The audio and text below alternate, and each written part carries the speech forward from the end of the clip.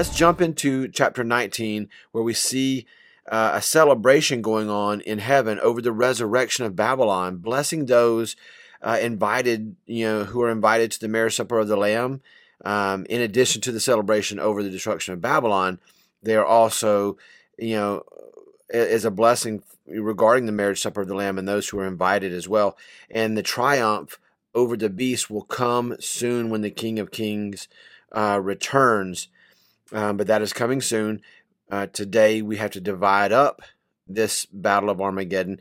And so tomorrow we will get to the actual return of the king, but part of it we'll cover today. So the first part of this chapter 19, is so uplifting, and in some ways seems like a pep rally before the big game. Verses 1 through 2, John writes, "After this I heard what sounded like the roar of a great multitude in heaven, shouting, 'Hallelujah! Salvation and glory and power belong to our God. For true and just are his judgments. He has condemned the great prostitute who corrupted the earth by her adulteries. He has avenged on her the blood of his servants.'" To me, in a small way, this is like being in a stadium packed with fans, at a game, like at a football game, and their team makes an incredible play and scores a touchdown that wins the game, and the fans go wild. It's that loud, incredible roar of a massive amount of people. And John describes it as a scene where, a sea of people, including, angelic beings, are shouting praises to God, and it is an incredibly intense moment. God destroys Babylon, and heaven goes wild. And that's an awesome picture to even try to imagine. But notice the difference between the redeemed and those who reject God and Jesus. The redeemed praise God for his judgments, while the wicked curse him despite his mercy. They are celebrating the destruction of Babylon, but more importantly, they are giving praise to the one who is worthy of all praise, to the one who is always faithful and true to his word. Everything begins with praise. When Jesus taught his disciples how to pray, he began with thanking God first, praising him first. This is super important because it sets the tempo and recalibrates the heart and spirit to be in line with God and focused on him. We can do nothing apart from him, but with him, through him, we can do, all things are possible. Salvation, glory, and power do belong to God, and Jesus is the embodiment of that. And to think he loves you and I enough to go to the cross and bear the full weight of our punishment so that we may be reconciled to God. John goes on to write that they repeat the praise. And, thank God that even the smoke from Babylon goes up forever and ever. Again, indicating Babylon's complete destruction, never to rise again. It's eternal damnation, sincerely, really. Next, 24 elders and 4 living creatures around the throne join in agreement with the saints on their praise and worship, saying, "Amen, hallelujah." Then a voice from heaven further instructs all, no matter who you are, to praise God. Now for the wedding announcement, verses 6 through 8. "Then I heard what sounded like a great multitude, like the roar of rushing waters, and like loud peals of thunder." And there's that analogy again with peals of thunder. Shouting, "Hallelujah, for our Lord God Almighty reigns. Let us rejoice and be glad and give him glory, for the wedding of the Lamb has come, and his bride has made herself ready. Fine linen, bright and clean, was given to her to wear." And the fine linen stands for the righteous acts of God's holy people.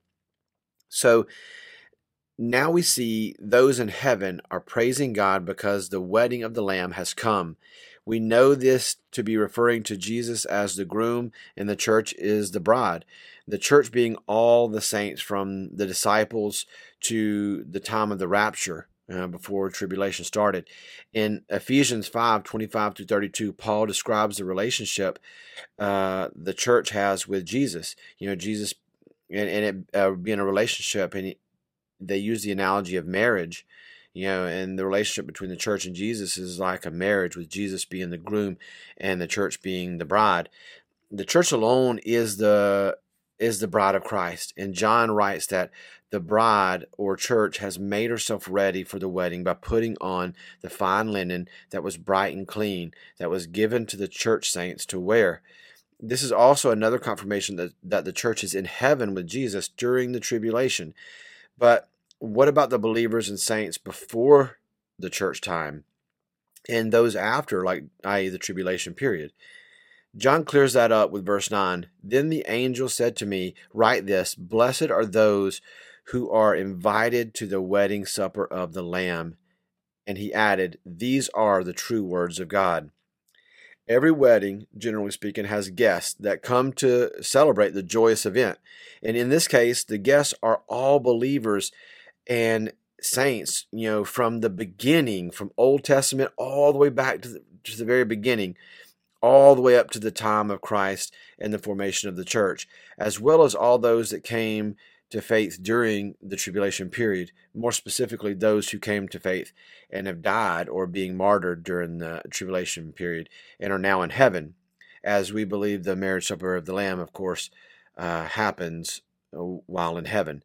This is the reward and honor given to those who are a part of the church. And you'll notice a lot of different groups get different honors for the things that they do. Well, this is the honor given to the church. And it is a blessing also for the guests who are there to take part in the celebration. Matthew 26:29 says, but I say to you, I will not drink of this fruit of the vine from now on until the day when I drink it new with you in my Father's kingdom. Jesus was speaking to the disciples at the final Passover meal, what started the tradition that we know as the Lord's Supper or communion. Jesus was letting them know he would not drink the wine again until the marriage supper of the Lamb in heaven, which John writes about here in chapter 19.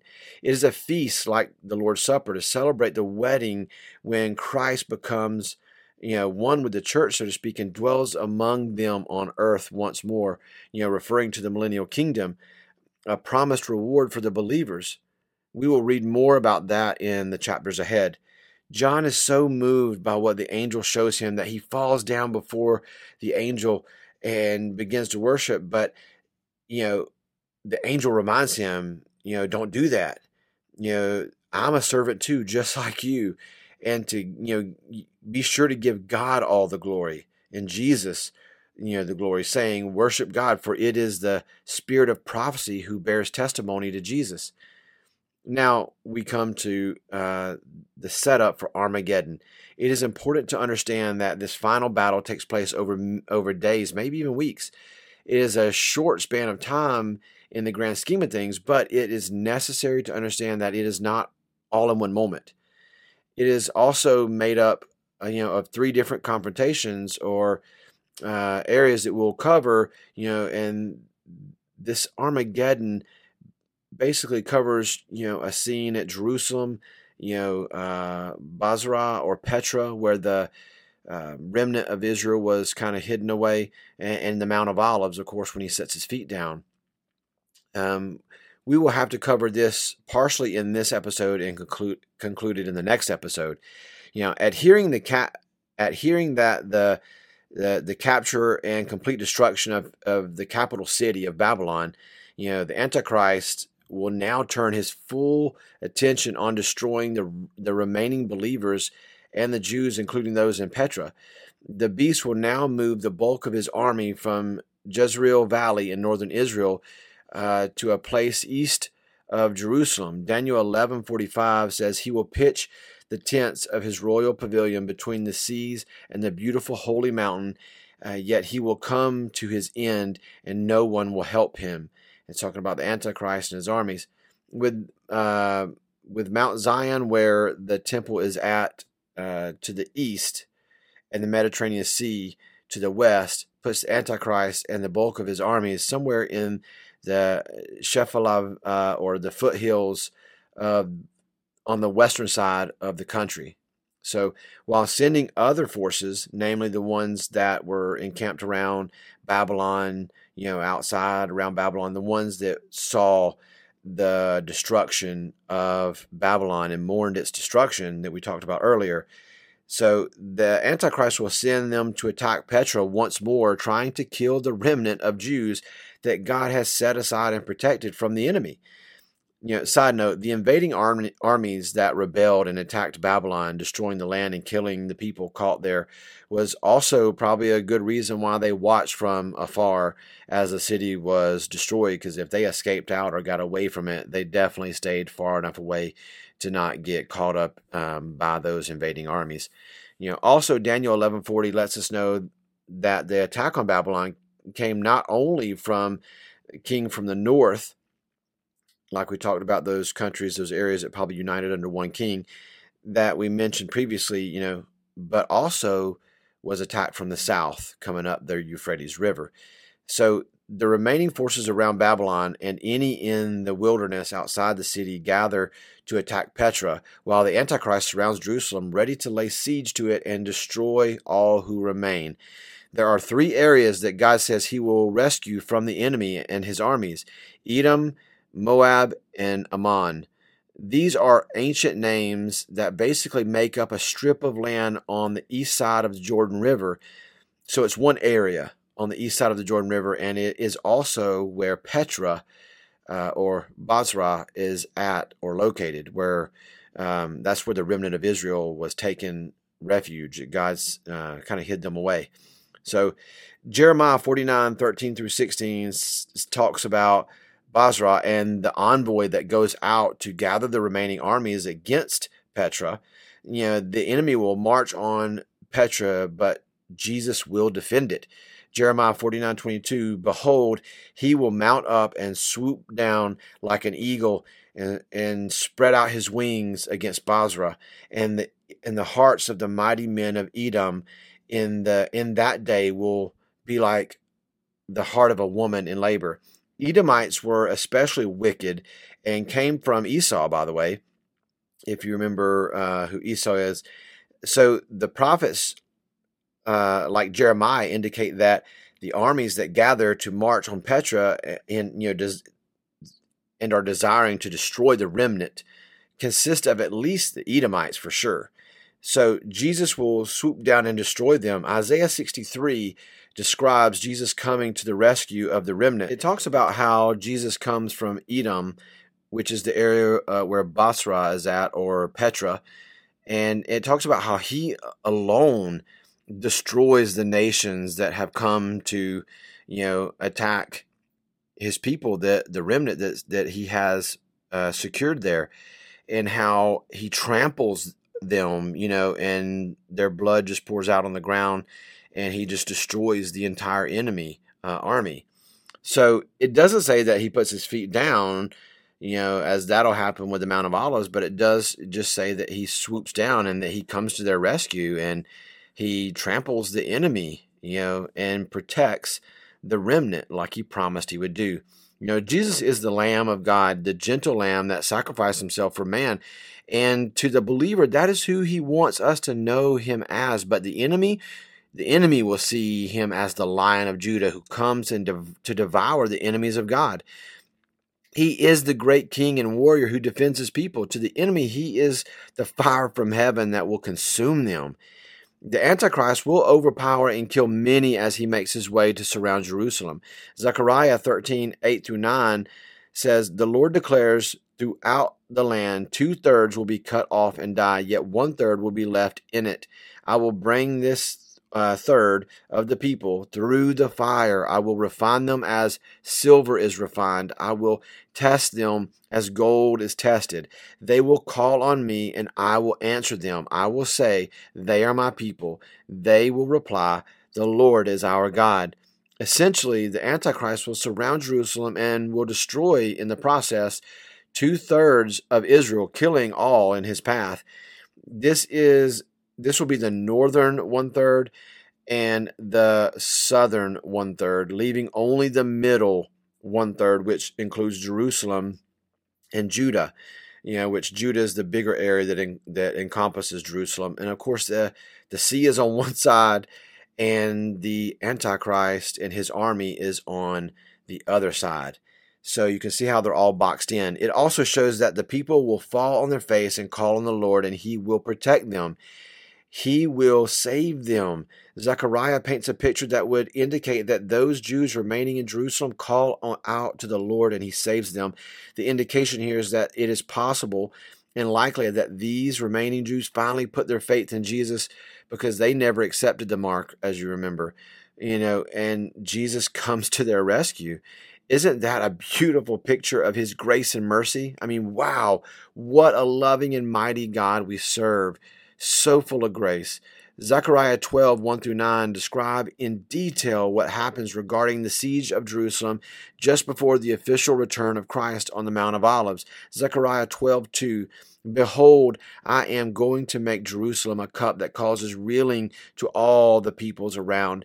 And when they siege against it, or when they siege Jerusalem, it will also be against Judah.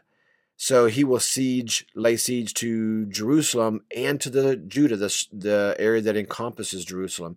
Judah is the larger area, like I said, that encompasses Jerusalem. It will include people that are especially vulnerable because they will be, in tents, so to speak, outside the protection of the walls of the city. Zechariah 12:3, it will come about in that day that I will make Jerusalem a heavy stone for all the peoples. All who lift it will be severely injured, and all the nations of the earth will be gathered against it.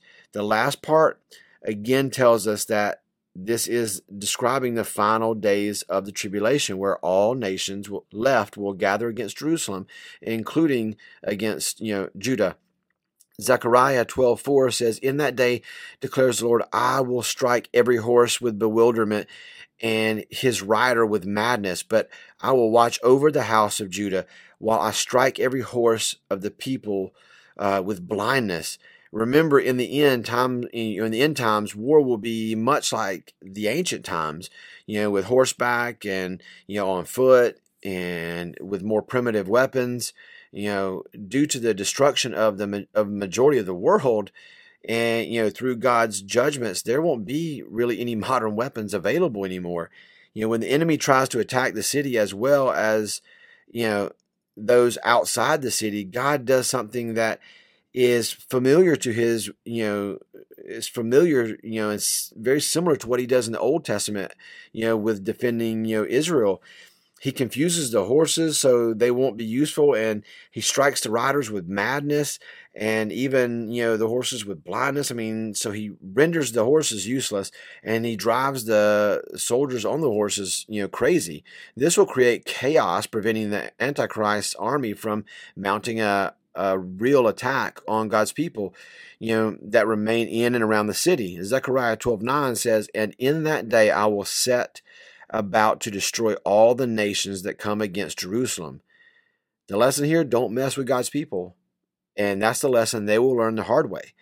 Okay, guys, that is it for today. Next time we will pick up with the actual return of Christ on the Mount of Olives and the destruction of the armies of the Antichrist. We will touch on the armies that attack Petra again a little bit more.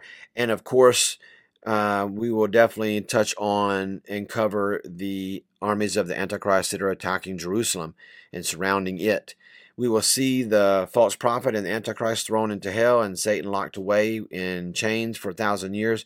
We will also take a look at the moment Israel calls out for Jesus, calls out to their Lord, and why it is so important to Satan that he destroy the Jews in the tribulation period, and also why it is so important to God that the Jewish people survive. I know that I have been teasing the return of Christ, but the stage needed to be properly set and details given, and now we are there. Join me tomorrow as we finish chapter 19 and celebrate the physical return of Christ. God, thank you so much for all that you do. I'm so grateful for everything you have done for me and my family. I'm so grateful for the life I was given, for the parents I have, and the family I was raised in. I'm grateful for the way I was raised up and blessed, to say the least. Let your people praise you and worship you in spirit and in truth. Watch over your people, Lord. Things are getting crazier and crazier every day, but you, God, are Jehovah Jireh, the God who provides. You are our rock, our shield, and our salvation. Grant us your shalom so that we may walk in your peace and have no fear, for you are with us. You are our God and we are your people. Let your people rise in strength, in the strength of the Lord, and be a light to those who are lost and looking for hope. Let us point others to you so that you may be glorified in our actions. Amen.